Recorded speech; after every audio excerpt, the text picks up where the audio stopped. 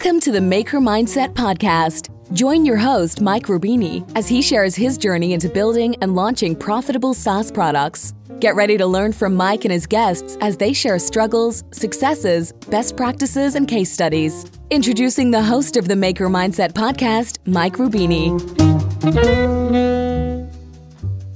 Hello and welcome to this new episode of the Maker Mindset Podcast with Mike Rubini. So today I wanted to talk about autopoiesis. For context, the term refers to a system which can reproduce and sustain itself. The term was introduced in 1972 by Chilean biologist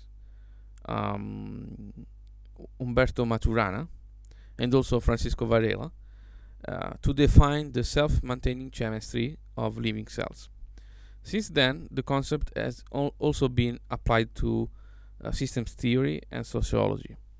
So to me, autopoiesis goes end-to-end with another great concept, self-reference.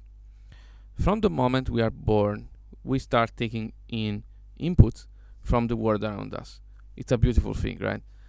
The problem is that we never stop. I've discussed how I tried to limit inputs in the past in this very podcast. As you know, I have this thing called the way of the monk, because I try to basically isolate myself from all the inputs, because I think we have a lot of them and very much more than we need.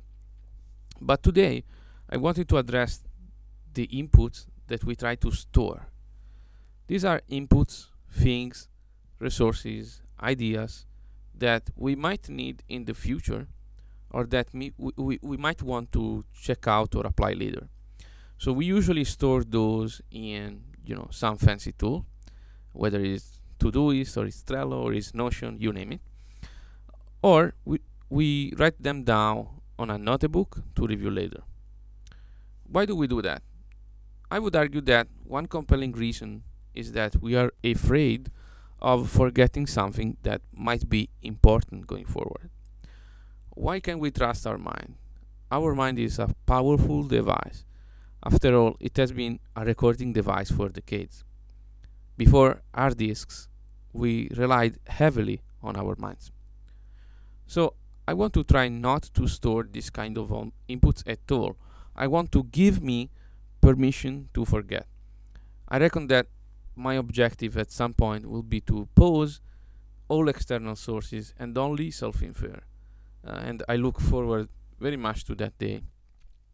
And by the way, this is another framework that I've taken from music. As you know, I'm also a jazz musician, a professional jazz musician. So in the past, I've asked myself, at what point do I stop listening to music and just play music pulling from my own inner? Again, that's not entirely possible because we are basically sponges. We take in everything that is around us, but at least it would be a fun experiment. So I hope this gives you some food for thought.